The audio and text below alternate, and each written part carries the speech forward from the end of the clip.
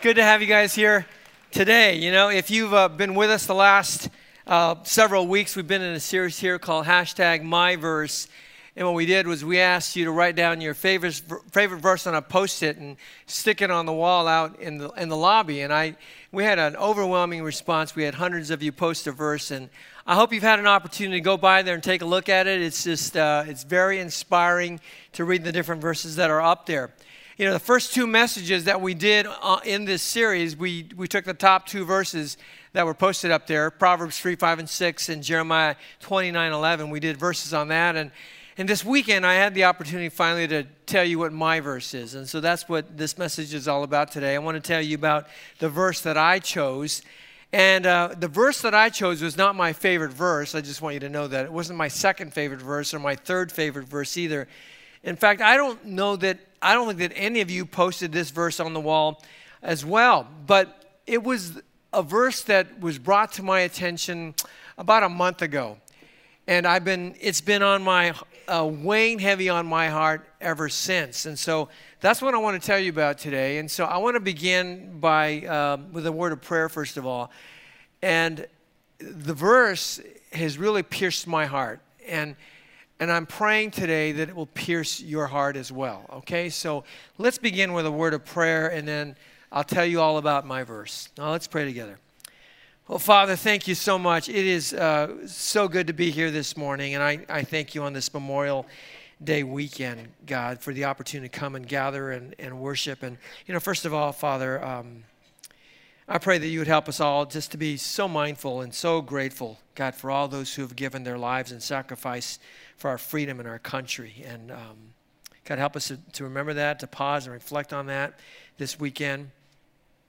And Father, thank you too for all those who serve our country even today in the military. We ask, God, for your blessings and protection to be with them and with their families. And Father, today, you know, as I have an opportunity to come and share the verse that you've put on my heart, Father, you really have pierced my heart with this particular scripture, and I pray, God, that you would do the same today. I pray that you would pierce the hearts of every single person in this room. I pray that you would stir in our hearts. In many ways, the things that I have to say with regards to this verse are not going to be easy to hear. It's hard because things are not great, and so God, I pray you'd open up our hearts. I pray that you would remove any distractions that might enter into our minds today. And I pray that we would hear clearly. I pray that it would be you that we hear from. So thank you, Father.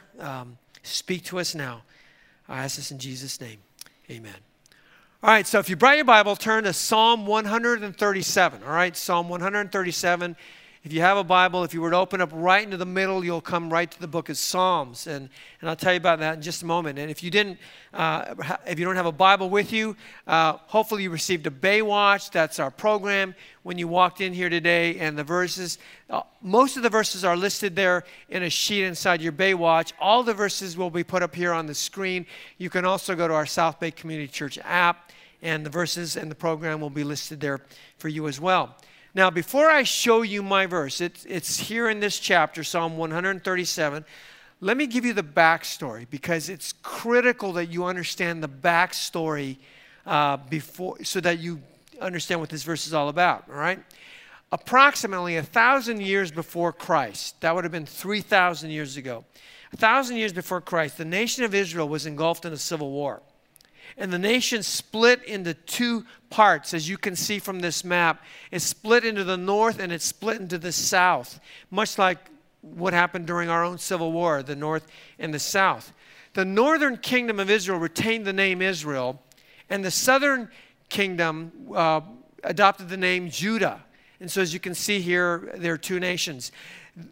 The capital of Israel, Jerusalem, was located in the south. It was part of Judah. And you can see Jerusalem there. The top half of that gold area, you see the star there, that's Jerusalem. Fast forward 500 years from the time that the nation split 3,000 years ago to the year 586 BC. Now, 586 BC should be a year that's familiar to you because we speak about it pretty regularly here. 586 BC was the year that the Babylonians, led by King Nebuchadnezzar II, invaded the kingdom of Judah and attacked Jerusalem. Babylon descended into Judah and Jerusalem from the northeast, as this arrow shows. That's kind of where they were at, kind of further to the east there. And this is where they came from. And the Babylonian Empire, which was the greatest world power at the time, destroyed Jerusalem, destroyed the city, and in the process obliterated the temple of God, which was built there by King Solomon. The event is described in Scripture in a number of different places, but let me just show you one place that it tells us about this particular event. 2 Kings chapter 25, these verses are not listed there for you in your program. They're kind of incidental, but I put them up on the screen, and here's what it says. In the 5th month, on the 7th day of the month, that was the 19th year of King Nebuchadnezzar, king of Babylon. So right off the bat, we get an idea. We know exactly when this happened. We know exactly when the invasion happened, right? Nebuzaradan, the captain of the bodyguard, a servant of the king of Babylon, came to Jerusalem. And he burned the house of the Lord and the king's house and all the houses of Jerusalem. Every great house he burned down. And all the army of the Chaldeans was a reference to the Babylonians, all the army of the Chaldeans who were with the captain of the guard broke down the walls around Jerusalem. And the rest of the people who were left in the city and the deserters who had deserted to the king of Babylon, together with the rest of the multitude, Nebuzaradan, the captain of the guard, carried into exile. Right? So what we have here is a picture of a complete and total rout. Nebuchadnezzar's army descended upon Judah and Jerusalem, destroyed the city, left nothing, and the temple of God was left and reduced to rubble. That's what happened. And the Jews who weren't killed, the Jews that were left, were still alive, were forcibly removed from their homes, taken to Babylon, where they were forced to live in exile for decades. I mean, this was a disaster of epic proportions for the Jews. They were taken to Babylon. Now, let me tell you a little bit about Babylon, because this became their home. Babylon was a city with a population of 200,000 or so people.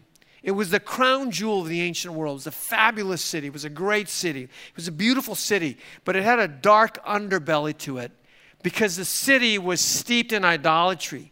The Babylonians worshiped pagan gods like these two here. The Tiamat was a goddess, the primordial goddess of the Salton Sea. She's on the left, and Marduk was on the right. These were just two of the gods that they worshipped in Babylon. And they would build these temples in honor of these gods, and people would come to worship these gods and other gods like it in their temples. And of course, it didn't stop with just these two here. You might recall that according to the prophet Daniel, Nebuchadnezzar erected a 90-foot tall image made out of gold. In all likelihood, the image was of himself, and it might have looked like this. And Nebuchadnezzar commanded that everyone worship the image. And so the whole country was steeped in idolatry. In addition to the idolatry and paganism, sexual immorality was rampant throughout the city, including temple prostitution. They would go to the temples of these gods, and they would engage in prostitution there at the temple. So Babylonian culture was rotten to the core. It was morally corrupt. This was the new reality for the Jews. This was the new place. This was their new home. This was the place that they were now to live. This was the backdrop also of the writing of Psalm 137. So let me read just the first verse to you. Psalm 137, verse 1. And it says, "By the waters of Babylon, there we sat down and wept when we remembered Zion." Now, whoever wrote Psalm 137, and we don't know for sure who wrote it. Some say it was the prophet Jeremiah who wrote Psalm 137. Some say it was David. We don't really know because it doesn't say. Many of the Psalms will tell us right from the get-go who wrote it, and we just don't know. This one does not have a signature to it. But all we know is that the writer of Psalm 137 sat by the waters of Babylon. Sat by the waters of Babylon, which meant that he sat by the river that ran right through it, or right next to it. And that was the river Euphrates. This wasn't the Jordan River. This was the river Euphrates, which ran alongside Babylon. In fact, if you were to go in search of ancient Babylon, you would find the ancient ruins of Babylon in the nation of Iraq. And you would know that it runs right next to the river Euphrates. And so the psalmist wrote in the very first verse that he sat by the river Euphrates and he wept as he remembered Zion. Zion was a reference to Jerusalem. He wept because their city was destroyed. The temple was gone. Everything was wiped out. And he wept because of that. And not only that, because he wept because they were refugees. They were a people without a home. And then he lamented in verse 4. Take a look at verse 4. This was my verse. He lamented in verse 4, how shall we sing the Lord's song in a foreign land? How shall we sing the Lord's song in a foreign land? Notice the verse isn't a command. The verse is not a sentence. The verse is a question. How shall we sing the Lord's song in a foreign land? This question could have been asked a number of different ways, like, how are we to praise the Lord now? What are we to do now? Who in this land will praise the Lord at all?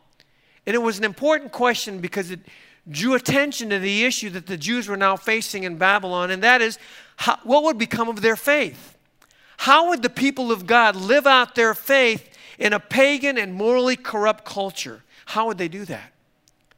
And the reason why this verse, when I came across it about a month ago, has weighed so heavily upon my heart is because in recent days, it just seems to me, not just in recent days, but just recently, it seems to me that this place that we call home, the United States of America, California, Southern California, has begun to feel more and more like a foreign land. It's begun to feel more and more like Babylon. And let me point out just a few reasons why it's been feeling that way to me and probably to you as well. Recently, the Barna Research Group, which is considered the premier faith-based research and polling firm in our country, came to the conclusion that fewer and fewer people in our country have a biblical or Christian worldview. That was their conclusion. And by the way, a worldview is just kind of how you see the world. It's your emotional and intellectual filter which helps you to view the world. A worldview is determined by your values. It's determined by your value systems, your belief system, by your ideas, by your faith. All right? And everybody has a worldview. We all have a worldview. And depending on who you ask, there may be anywhere from 5 to 10 or even more different worldviews. And I want to just tell you a few of them. First one is naturalism. Naturalism is the worldview that there is no God, there's no spiritual dimension to the world. And the world functions just on the basis of natural laws. So naturalism is one worldview. And I'm going to put all these up here for you. There are going to be 7 of them. And after they're all up here, then maybe if you want to, because I didn't make any room in your notes to write them down, but if you want to take a picture of it with your cell phone, you can do that when they're all up here. Second worldview would be postmodernism, which is the view that there is no objective truth. There's no absolute truth. Truth is relative. Truth is whatever is true to you. A third worldview would be secular humanism, whose core premise is that man is at the center of the universe. It's all about man. Instead of faith, secular humanism advocates the use of human reason or common sense or science to decipher, to make sense of the world. Fourth human worldview would be pantheism, which is the view that everything is God, everyone is God. The rock is God, the tree is God, the chair you're sitting on is God, the lights are God, water is God, your dog is God. The underpinnings, if you think about the underpinnings of Shintoism, the underpinnings of Hinduism and the New Age movement is pantheism, that everyone and everything is God. A fifth worldview would be pluralism. Pluralism espouses the idea that no one religion is right, but there's truth in all religions. Therefore, let's all get along. We'll just take a little bit out of all of them. Pluralism is the expression of coexistence or diversity or inclusion. You've probably heard the term pluralistic society. We are a pluralistic society. Pluralistic society would be a society in which people believe all kinds of different things, but they all strive to coexist. Now, on its face, that looks pretty good, but looks can be deceiving. You know, in the religious world, pluralism is ecumenism. I don't know if you've ever heard that term, ecumenism, such as it's used, for example, to describe an ecumenical service. Ecumenism is widely promoted by an organization called the World Council of Churches. And according to the website gotquestions.org, they define ecumenism as a, quote, a movement that promotes worldwide unity among all religions through greater cooperation, unquote. In other words, so as not to offend anyone, we're going to have an ecumenical service, and an ecumenical service might include singing Christian hymns, having a Buddhist chant, and having a sermon delivered by an Islamic imam. That's ecumenism, because we don't want to offend anybody, right? That's pluralism. A sixth worldview would be Islamism or Islam, which teaches that there's one God, Allah, and the Prophet Muhammad is his messenger.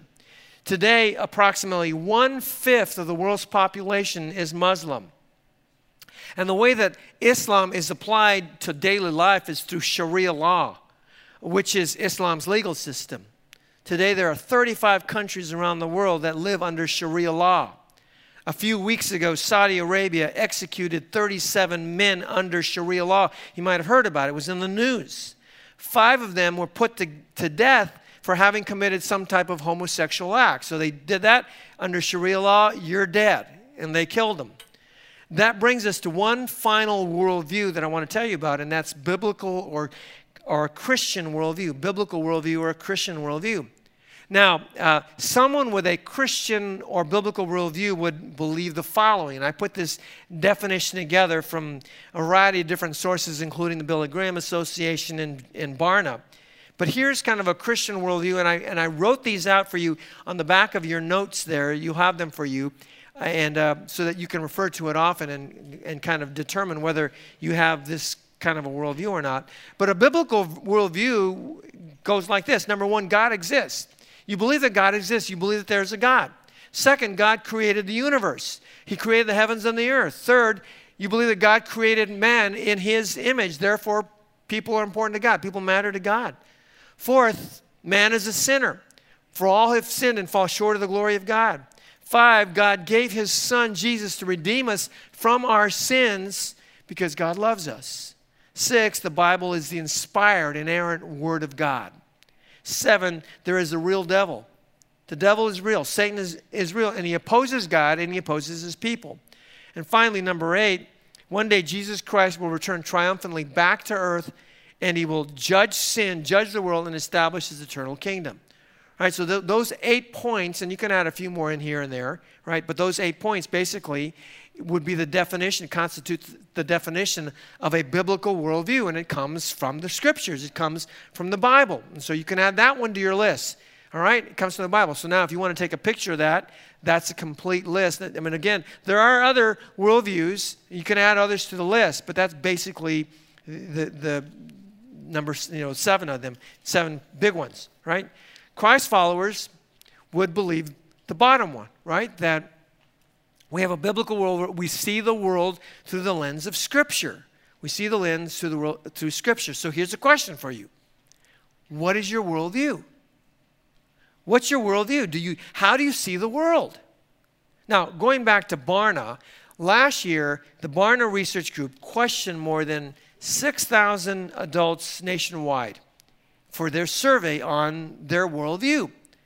They polled 6,000 adults here in America, 30% of whom that would be 1,800 of them, identified themselves as born-again Christians.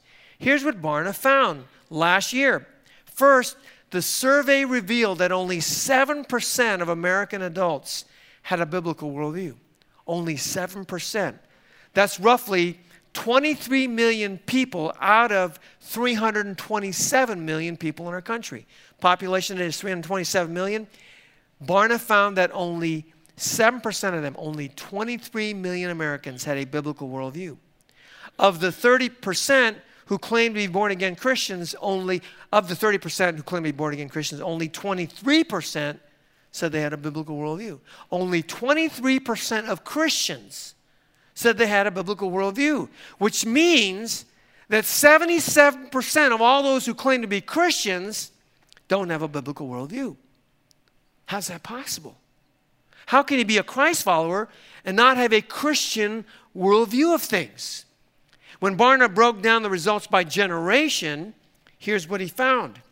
Of those who belong to the elder generation, that would be all those folks born before 1946, they would be 74 years or older. He found that 9% of them had a biblical worldview. And again, when I'm done with this chart, you can take a picture of it. 9% of those 74 years and older had a biblical worldview. Of those belonging to the baby boom generation, that would be those folks born between 1946 and 1964. They would be 55 to 73 years old. All those folks, they also, he found, had 9% of them had a Christian worldview. Of those belonging to the Gen X generation, that would be all those folks born between 1965 and 1983. It'd be 36 years old to 54 years old. That would be me. He found that, laugh, will you? He found, I wish, right? He found that 8% of them had a biblical worldview. And of those, and of those who are part of the millennial generation, those born between 1984 and 1998, those 21 to 35, only 4% of them had a Christian worldview. So as you can see from Barna's findings, with each passing generation, the number of people who have a biblical worldview gets smaller and smaller and smaller. And fewer people see the lens through Scripture, see the world through Scripture. There's one other generation I need to tell you about, and that's the Gen Z generation. Now, I don't know if that's their official name, but that's what Barna called them, the Gen Z generation. Gen Zers were born between 1999 and 2015. 1999 and 2015, they range in age from 4 years old to 20. There are 69 to 70 million Gen Zers today. My daughter Natalie is one of them. Now let me tell you what's going on with them. Gen Zers are today's pre-teenagers and teenagers, except a new name has been given to them. They have been dubbed screenagers. Screenagers, because more than half of them, actually 57% of them, according to one survey I read, spend more than 4 hours a day looking at their screen. More than 4 hours a day. 57% of teenagers spend that much time looking at their screen, usually a cell phone, right? And that can be problematic for so many different reasons, but let me just give you one reason why that's problematic, and it's called porn. Pornography. Consider these horrifying statistics. According to the British Journal of the School of Nursing, 22% of youth who go online to view porn, 22% of them are under the age of 10. According to a report that was published in the Huffington Post in 2016, the average age of first exposure to internet or online porn is 11 years old. According to FamilySafeMedia.com, more than 9 out of every 10 boys and 6 out of every 10 girls will have seen internet porn before the age of 18. That's nearly every boy that comes to our youth group and most girls that come to our youth group. Another statistic, nearly 50% of teenagers say that texting sexual or naked photos or videos is part of everyday life as a teenager. In 2017, Barna teamed up with an organization called Impact 360 Institute to study Gen Xers. They published their findings in this book right here. I had to get it and read it. It's absolutely disturbing what it says. But here's what else they concluded about Gen Zers. They found that just like millennials, only 4% of Gen Zers have a biblical worldview. 4 out of every 100 Gen Zers have a biblical worldview. Now, if you want to snap a picture of this, you can. Barna also found that 35% of Gen Zers describe themselves as atheists, agnostics, or unaffiliated with any religion. 35%, which led Barna to conclude that today's teenagers, the Gen Z generation, comprise the most non-Christian generation in our nation's history. the most non-Christian generation in our nation's history. And if these trends continue, by the time they reach adulthood, my guess is that only a fraction of them, a tiny fraction of them, will still be walking with Christ and have a biblical worldview. And I can't imagine what it will be like for them and for my daughter to live in a world in which there are hardly any Christians. In fact, not too long ago, I asked my daughter, my Gen Zer Natalie, if she had any hope. And she said, I was startled by her answer. She said, I do and I don't. What do you mean you do and you don't? She says, well, Dad, I always have hope because I have God, but I don't have hope. I go, why don't you have hope? She says, because hardly any of my friends are Christians. Hardly anybody she went to school with, middle school in Torrance, North High, all the kids she played basketball with, all the kids that she knows at El Camino College today, hardly any of them are Christ followers. And so she said, I don't have any hope. And it just broke my heart. And it isn't just that they aren't Christ followers, but it's what they're into. And it's how they live their lives that's so heartbreaking. On Thursday night, in fact, Thursday night, I was talking to a bunch of our college students. Man, God bless our college students. Kylie and Natalie texted us after the college small group on Thursday night, and they said, we're coming over. They're all coming over. So Cheryl right away started whipping some food together, and all these, about 10 o'clock at night. They don't do things early, right? 10 o'clock at night, like 30 of them showed up at our house. And I had a chance to sit and chat with a bunch of the guys, and God bless our college students. And as I was talking to them, I asked them what dorm life was like. For those of them who went away to school, I asked them what dorm life was like. And without exception, I should say there was one exception, but they told me that dorm life, it was rampant with drug use and drinking. Rampant. The one exception was the one student who's going to Biola, who said they didn't see that to that extent there. And it just broke my heart. He says, they told me that it was so bad in their dorms that in 2 different college campuses, to the point where paramedics were summoned on a regular basis because there were so many guys overdosing on drugs and falling ill to alcohol poisoning. On a regular basis, they got to call the paramedics.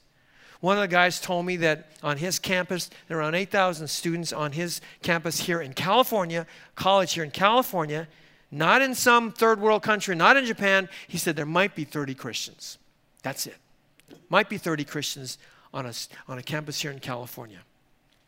And we see the same thing happening even among our preteens. And by the way, last night after the message, a parent came up to me and said, you remember my son? He came here to church. He grew up in youth group, went away to a Christian college, and fell victim to drugs.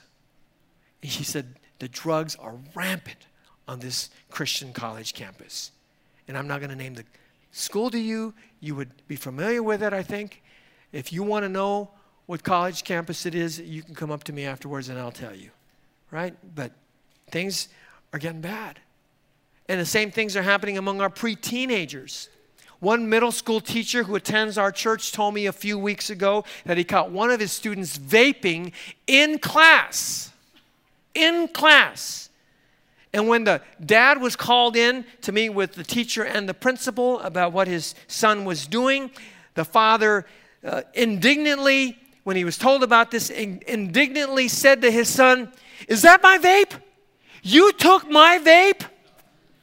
He was more upset that his son took his vape than that his son was vaping in class. Well, where do you think he learned how to do it? Another teacher who attends our church, he's here today. He teaches at one of the more affluent high schools here in the South Bay, told me that the new thing now is that students do drugs with their parents, that the kids do drugs with their parents. Drug use is a family affair. We'll all just smoke pot together. And thus the parents are leading their children down this dark path, and they're doing it by example. See, kids don't do what their parents tell them to do. They do what their parents do. Right? They just follow their example. Call me old-fashioned, but I don't ever remember it being like this. And so this place that we call home is beginning to feel more and more like a foreign land. It's beginning to feel more and more like Babylon. Let me give you one more. Just a few weeks ago, the California State Board of Education adopted a sex education framework for our public schools for students kindergarten through 12th grade. And among the other things, the framework that they approved spells out what to teach our kids about sex education and what books to use to teach them. And for example, they recommended a book titled My Princess Boy to teach kindergartners about transgenderism. And the book is about a boy named Dyson who loves to wear a pink dress. And here's a page, and I'll let you read it. I'm not going to read it, but here's a page from the book. In my heart, I just want to say, my heart goes out to anyone who struggles with gender identity. It really does, especially young children. And I've known of young children who struggle with this. And I just want to say to you, my heart goes out to you. And if you're a parent, to you and your children. And I just want you to know, man, we love you and you're welcome here. And we want so much for you to know about the love of Jesus Christ. When I heard this, it just begs the question, should schools be introducing this kind of material to our 5-year-olds? And shouldn't it be the responsibility of parents instead to educate their children in these matters? Another book the State Board of Education recommends for high schoolers is this one here. It's called SEX, the All You Need to Know Sexuality Guide. I don't have the book. I would never buy the book. But I went to Amazon and I read the table of contents, and I couldn't believe that they would recommend putting this book in the hands of 14 and 15 and 16-year-olds. I can't even read the table of contents to you and describe to you what's in it, because it's so graphic, it's so shocking, and this is church. I can't do it. And it's no wonder that with each passing generation, fewer and fewer and fewer, even of our kids, have a biblical worldview. And so in the introduction to this book, David Kinnaman, who is the president of the Barna Group, he wrote this, and I'm going to put it up here for you, what he wrote. He wrote, "We live in a complex, accelerated culture. For a few years now, the Barna team and I have been calling our surrounding culture Digital Babylon." Isn't that interesting? We're calling it Digital Babylon to highlight both the outsized impact of always connected Judean exiles in Babylon in the 6th century and people of faith today. Not too long ago, he wrote, North America felt to many Christians like Jerusalem to the ancient Judeans, culturally homogenous, religiously comfortable. But as cultural change has accelerated over the past 3 decades, many have begun to feel like exiles from their home country. And he's right. Beginning to feel like an exile. It's not beginning to feel like home anymore. It's fast become a foreign land to us. This is our new Babylon. And that's why I chose Psalm 137:4 as my verse. And if there was ever a question that was tailor-made for our times, if there was ever a question that begs to be answered, it is Psalm 137 verse 4. How shall we sing the Lord's song in a foreign land? How shall we do it? And to answer the question, because I want to answer the question, I want to share with you a few thoughts that come from the book of Daniel. And why Daniel? So turn to Daniel. First of all, turn to Daniel. You can find Daniel in the Old Testament. If you're still in Psalm 137, turn to the right. You go past Isaiah, Jeremiah, Ezekiel, or Jeremiah, Isaiah, Jeremiah, Lamentations, then Ezekiel, and then you'll come to Daniel, right? Isaiah, Jeremiah, Lamentations, Ezekiel, and then Daniel. But I chose Daniel because he was one of the Jews living in Jerusalem when the Babylonians swept him, they got him, and they deported him to Babylon. So he was one of the Jews who was living in Babylon in exile, and so he knew what it was like to be there. And I want to tell you what he did and what he said. Let me start in Daniel chapter 2. All right? Take a look at Daniel chapter 2. In Daniel 2, he prays this incredible prayer that gives us insight into how we ought to live our lives in Babylon. Here's what he said, starting in verse 20. Daniel answered and said, "Blessed be the name of God forever and ever, to whom belong wisdom and might. He changes times and seasons. He removes kings and sets up kings. He gives wisdom to the wise and knowledge to those who have understanding. He reveals deep and hidden things. He knows what is in the darkness, and the light dwells with him. Let me stop right there. And the prayer goes on. But I want to stop here. This is an amazing prayer. It's an amazing prayer. Now, according to Bible scholars, Daniel, when he was deported, when he probably wrote this, he was still a young man. He's probably a teenager, probably 14, 15 years old. That's what they're saying, 14, 15 years old. But when you read this, he had the maturity and the insight of someone who'd been walking with God for 70 years. It was absolutely apparent that he had a biblical worldview. I mean, just the prayer, just verse 20, blessed be the name of God forever and ever, to whom belong wisdom and might. Wow, that's incredible for a 14 or 15-year-old to say. And then verse 21, take a look at verse 21 again. He prayed, he changes times and seasons. He removes kings and sets up kings. You should underline this. He changes times and seasons and removes kings and sets up kings. You know what David was saying here? God is in control. God is in control. God changes times and seasons. He's the one that removes kings and sets kings up in place. God is sovereign. You see, when he prayed this prayer, the Babylonian invasion was still fresh on his mind. It was as if it just happened yesterday. And he could still probably picture it when the Babylonians swept into Jerusalem and God removed one king, the Judean king, and removed one king and set up another. And it's actually spelled out for in chapter 1, the second verse, Daniel 1:2. Just take a look at this.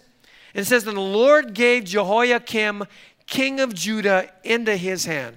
The Lord gave Jehoiakim, king of Judah, into the hand of Nebuchadnezzar. God removed one king, Jehoiakim, and he set up another. And that other was Nebuchadnezzar. Daniel saw God's sovereignty in action with his very own eyes. And by the way, Jehoiakim wasn't Korean, all right? He was a Jew. I know some of you Koreans, say, oh man, we got a Korean in the Bible. No, Jehoiakim was a Jew. Thought I'd have a little fun with that, right? But it was God who orchestrated the events, right? It was God who allowed this to happen. God was in charge. God knew what he was doing. You know, when I read this prayer, I couldn't help but notice what he didn't say. I couldn't help but notice what he didn't pray. Daniel didn't pray, OMG, what in the world is happening? God, why are you doing this? Why did you let the temple be destroyed? That's your house. Why did you let them take us hostage? We are doomed. We are finished. Daniel didn't freak out. He didn't wring his hands in despair. He didn't go into meltdown mode. Instead, Daniel maintained the right perspective. Hey, God is in control. God knows what he's doing. What a great lesson for us. And we need to have that perspective. We need to have the right perspective. We need to always remember that God is in control. And that's true for us with regards to who's in charge of our government. It's true even with regards to the state of our culture, even if it's in decline. It's true in our own personal lives. God is sovereign over your finances. God is in control of your job situation. God is in control of your schooling. God is in control. Maybe you're just diagnosed with cancer. God is in control of your health and of your life. He is in control of your family and your relationships. He is in control of where you live. He is even in control when tragedy strikes. God is in control.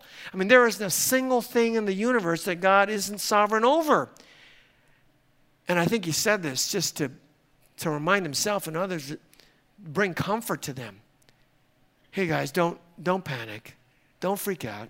God's in control. Psalm 103, verse 19 says, the Lord has established his throne in the heavens, and his sovereignty rules over what? All, right? His sovereignty rules over all. God is in control of everything. And so we've got to do what Daniel did, and we just got to maintain the right perspective. You can write that one down. We just got to maintain the right perspective. You know, after Daniel arrived in Babylon, he and some of his friends caught the attention of Nebuchadnezzar's chief eunuch. Now, I'm not going to go into, well, what a eunuch was, but you probably know. But basically, the chief eunuch was the king's servant. He was the chief servant of the king. And the eunuch noticed these 4 guys, Daniel and his 3 friends, Shadrach, Meshach, and Abednego. And he brought them into the king's palace that they might be taught the Babylonian way. In other words, he brought them there to indoctrinate them with Babylonian culture. Daniel 1, take a look at Daniel 1, verse 5. And it says, the king assigned them a daily portion of the food that the king ate and of the wine that he drank. And they were to be educated for 3 years. And at the end of that time, they were to stand before the king. So first of all, Daniel was brought, and his friends were brought to the king's palace to be indoctrinated with Babylonian culture. And then the king, because he didn't want them to starve to death because they were hungry, the king gave them his food to eat and drink. Now jump down to verse 8 in Daniel 1. Take a look at Daniel's reaction. This is so good. But Daniel resolved that he would not defile himself with the king's food or with the wine that he drank. Therefore, he asked the chief of the eunuchs to allow him not to defile himself. Will you underline, he would not defile himself? He would not. He politely said, no, thank you, but I'm not going to eat this food. I'm not going to eat this food. See, here was the problem with the food. Here was the problem with the king's food. First, it didn't conform to the requirements of Mosaic law. I mean, Daniel was a devout Hebrew. And the food didn't conform to Mosaic law because the fact that it was prepared by Gentile hands made the food unclean. Second, because the king's food was always had him sacrifice all the food, was always presented and offered to pagan gods before the king ate it. And because the food was sacrificed to idols before it was given to them, if Daniel ate it, it was tantamount to him participating in the things that they did there, and it would have been tainted. And so Daniel said no to the food and the drink. And it says here, I love this, he says here, he resolved that he would not defile himself. In other words, he said no because he decided long ago that he was never going to compromise his faith. It was ever going to compromise. He was ever going to water down his values. So in this foreign land, Daniel stood his ground. He said, I'm not going to go there. I'm not going to do that. What a great teaching lesson for us. We've got to do the same in our culture. We've got to stand our ground. We've got to resolve that we're not going to be defiled by our culture and by this sin. So write that one down. You know, with increasing frequency, we face in our Babylon the temptation to compromise our faith and to surrender our values and just go along with the crowd. That's what we face every single day. Just recently, one of the men in our church, a family man, he's become a really good friend. He's got a beautiful wife and 2 children. He told me that he was invited to a bachelor party in Las Vegas for one of his last remaining single friends.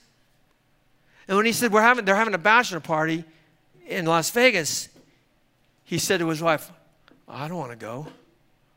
I know what they're going to do there. I don't want to go. But his friend pleaded with him, please come, I want you to be there. And so he reluctantly went. And he says he didn't know all the guys who were there, but he says he found out that all of them family men, married with children, some of them very successful, some of them very wealthy. And he says they all got to Vegas. He said they went wild. They just went wild. And he said, what happens in Vegas stays in Vegas. These guys just went wild. And he says as soon as he recognized that things were about to get even worse, they're about to go from bad to worse, he said he left. He said, that's it, I'm out of here. He just stood his ground. He didn't condemn anybody. He didn't say, you're all a bunch of, and no, he just politely said, I have to leave. I can't be here anymore. And he left. 2 Timothy 2:22 says, so flee youthful passions and pursue righteousness. Flee sin. Flee the stuff that is going to defile you and defile your soul. Instead of run to sin, run from it. Instead of run to it, run from it. Take a stand. I mean, let me ask you, what do you do? What do you do when you're presented with sin and presented with temptation? When you're presented with temptation, do you go wild like, yeah, baby? Or do you cuss like everyone else? Do you get drunk like everyone else? Do you smoke pot? Hey, it's legal now. You can smoke pot. Do you vape like everyone else? Or do you just say, I'm not going to do this. I'm going to stand my ground. And even if you have to, you run. Because you resolved that you will not defile yourself with sin. What will you do in this foreign land that we're living in? Well, when we come to Daniel chapter 6, turn to Daniel chapter 6, flip over there, we read that some of the high government officials conspired to take down Daniel. You know, see, and that's true, right? I mean, whenever you take a stand for God, there will always be those that want to bring you down. There will always be those that oppose you. And that's the work of the devil. Guaranteed. They'll go after you. The devil will go after you. And so these government officials there in Babylon hatched a plan. We're going to get Daniel, right? We're going to get Daniel. So they hatched a plan to execute anyone who prayed to anyone other than the king. See, that'd be a real easy way to get the king to sign on to this, because the king had a big ego. Oh, your majesty, if someone else prays anyone other than you, then we're going to throw them in the lion's den. That was their form of execution. Throw them in the lion's pit and they'll be torn to shreds. That was their form of execution. So basically this was a declaration of war. A declaration of war against Daniel. We're going to get Daniel. We're going to take him down. And you know what Daniel did the moment he heard of their sinister plot? He didn't circulate a petition appealing the king's decree. He didn't initiate a recall effort to replace the king's men. He didn't set up a voter registration table. Let's get all the, well, there goes my message. Let's get all the Republicans and Democrats to sign up so we can get rid of these guys. He didn't organize a protest rally. You know what he did instead? Take a look at Daniel chapter 6, verse 10. I'm getting all excited here, throwing all my notes around. Verse 10 says, when Daniel knew that the document had been signed by the king, he went to his house where he had windows in his upper chamber open toward Jerusalem. And he got down on his knees 3 times a day and prayed and gave thanks before his God as he had done previously. Isn't that great? Daniel prayed. He fought back by hitting his knees. And when he got in the room to pray, he made sure the windows were open so everyone could see and hear exactly what he was doing. And he did it 3 times a day to make sure they got it. I love that. He didn't fight back politically.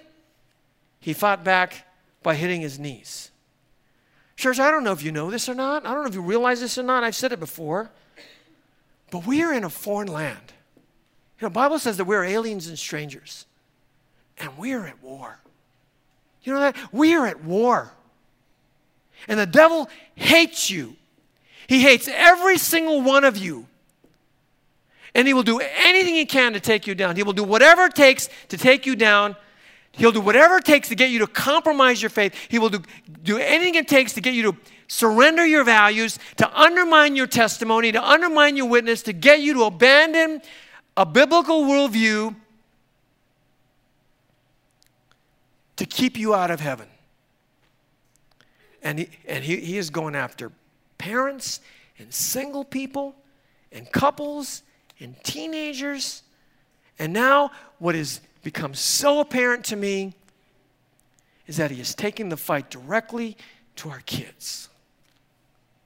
You know, I almost want to say to him, you're a big coward. Leave the kids alone, right? But he's taking the fight directly to our kids. Satan is going after your kids, starting with the unborn.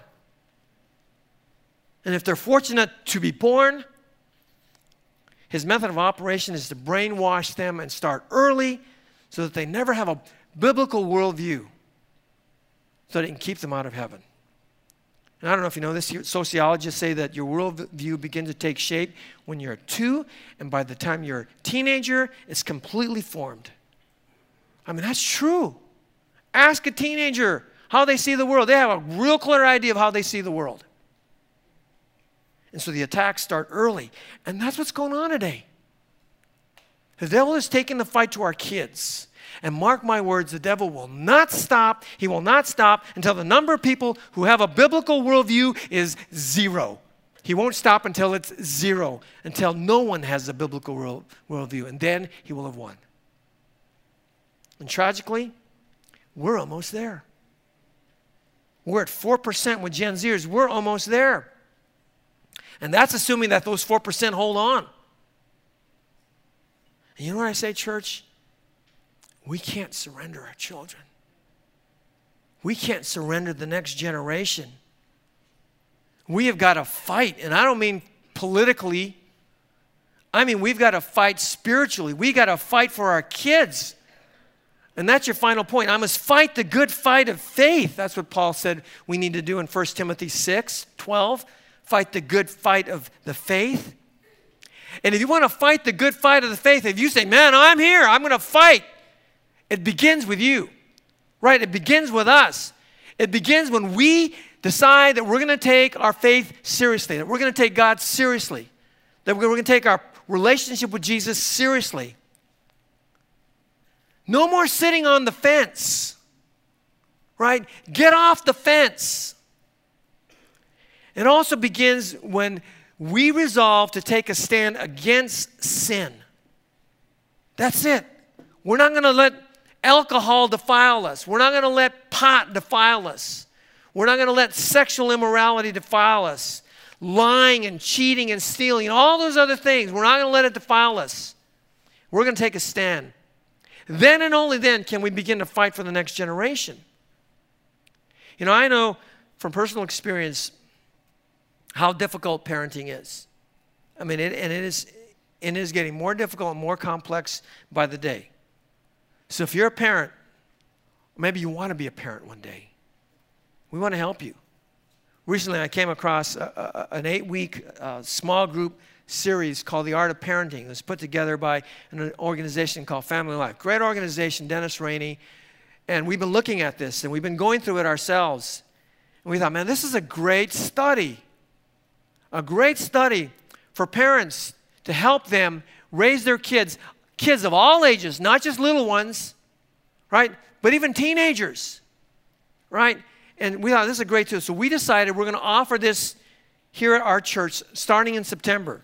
Now, we would prefer to do it sooner than that because time is of the essence, but we know that we're coming upon summer vacation and you know, you're going to be going on summer vacation and all that kind of stuff, and so you're going to miss a lot of it, and so we don't want anyone to miss any part of it, so we're going to launch it in the fall, and my hope is that every single parent, single parents, it doesn't matter, every parent, regardless of the age of your child, we want everyone to participate in this series. And we think it will help you and equip you to raise your children. And maybe you're a grandparent. Jump in. We want you to be part of this group. And I think it's so important that we're going to open it up to anybody. It's not like, oh, I'm sorry, you're not a parent, you can't be part of this group. No, if you want to be part of this group, want to be part of a group that goes through this, then just let us know. But we think it's so important that if you're a young person, you're not even, or you're a single person, you're not even married yet, but you hope to be married one day and you want to have kids, hey, jump in a group so you can learn right now how it is that you can raise kids when you have them. Or maybe you're engaged to be married, or you're just dating somebody and you hope that one day you're going to get married and have kids. Jump into a group. I'm hoping that hundreds and hundreds of people will sign up to be part of a group, and so we're going to be looking to set up groups in the next couple months, and we want dozens and dozens of brand new groups to take you through this material. And we're also going to be showing a movie in connection with this. And I saw it the other day, and it was powerful. And we're going to be showing this movie. We want every one of you to see it. We're going to be start offering it in June, and we're going to be offering it several times, different days, so that we give everybody an opportunity to see it. We're going to try to provide childcare for some of the showings. If you can't do that, then maybe dad can come one night and mom can come another night. That's why we're going to offer it as often as we can here. And we think it's going to be a great catalyst to challenge you to get into a group because, man, Things are getting worse by the day. And not only that, we've decided that here in starting in July, I've been talking to Pastor James and Pastor Dave about this. We're going to put together like a 4 or 5 week series. We haven't decided what night we're going to offer it, what day we're going to offer it. We're putting this together for anyone high school and above. And we want to teach our young people, and this is for young adults and for single people. I mean, if you're 30 years old and you want to be part of this, great. And we're going to call it Waiting, Dating, and Mating. And we want to talk about singleness and sex and how to be a man and how to be a woman and all that. And when Pastor Caleb heard that, he says, I want my son Jonah to be in that too. I want him to go to that too.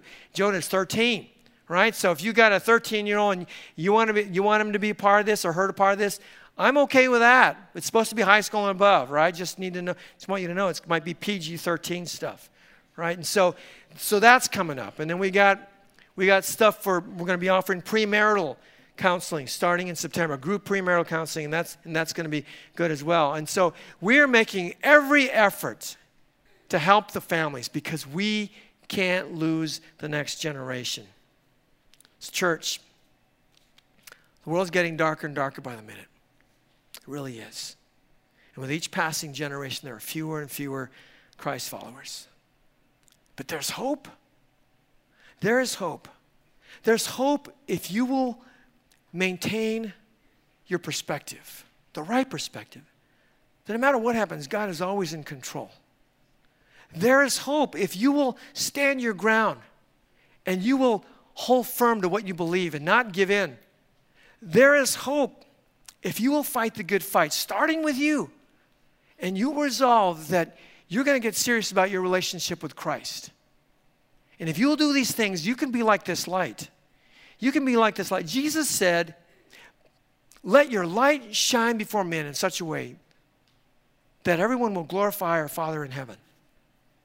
You can be a light in Babylon like Daniel was. And have you ever noticed that the darker things get, the brighter the light shines? The world is getting darker and darker and darker by the minute. And that's when our light shines the brightest. And so, don't leave here today in despair. Be the light. Be the light of the world. And there will be hope. Church, who will sing the Lord's song in this foreign land? I hope it will be you. Let's close our time in prayer.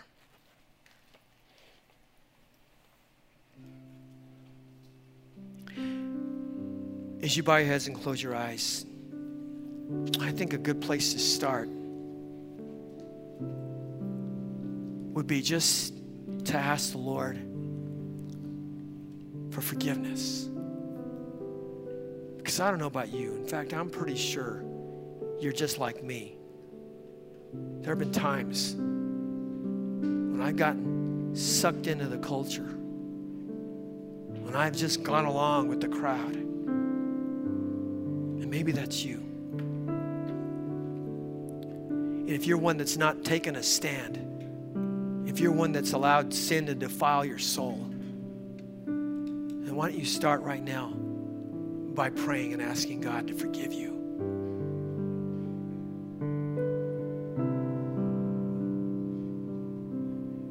God, forgive us. God, we come before you and we plead and ask you for your mercy. Forgive us, God. For so often conforming to the world instead of being transformed by you. Forgive us for going along, for not taking a stand. Forgive us, Father, for all the times that we've offended you. Father, forgive us for the poor examples that we have been to our children. Father, forgive us for the way that we've led our own lives and the way we speak in front of them and the things that we do in front of them that would lead them astray. Forgive us, God. We thank you so much for Jesus. Without him, forgiveness would not be possible. We thank you, God, for touching our hearts with your mercy and your love. Father, now help us. God, we plead and ask you and beg you, God, help us to be the people that you want us to be in this foreign land. God, help us to begin by taking you seriously, following you, Jesus, with all of our hearts. And yes, we'll sin. Yes, we'll continue to fall. But help us to do everything we can to make you number one in our lives, to put you first in our lives. Help us, God, when we confront temptation and sin, to resolve before those temptations come that we will not allow sin to defile us. Give us the resolve now, Father, today, that we will take a stand, that parents will take a stand, that every teenager in this room will take a stand, that every single person in this room will take a stand against sin, and we will do what is right. We will follow you no matter what the cost. And Father, help us to fight the good fight. Help us to take the fight to the enemy, not by organizing political rallies, God. And there's certainly nothing wrong with Christians being involved in the political scene. But Father, our fight is a fight with the unseen. And the weapons of our warfare are divinely powerful for the destruction of fortresses like your word and like prayer. So help us to take the fight there and use the weapons of warfare that you've given to us in Ephesians 6. And Father, help us to fight for the next generation. Help us to fight for our children. Father, for those of us who are parents, help us. Whether we've got teenagers or whether we've got little ones who are just coming in the world. Father, even if we don't have children, help us to fight for our young people. Help us to be prayerful and committed to our young people, to disciple them. Or our college students need disciplers. Our youth ministries need more workers and helpers. Our kids' crew ministries always need more helpers, God. Stir in us that we would commit ourselves in a greater way. And I pray that in the coming months and the coming years, you would multiply and increase our youth ministries and our children's ministry, that we'd save this generation. And Father, help us never to give up, because so much is at stake. So Father, I pray you pierce our hearts. Pierce our hearts with your word and with your truth, that we would be a mighty generation that proclaims the name of Jesus. Thank you, Father. This is our prayer. In Jesus' name, amen.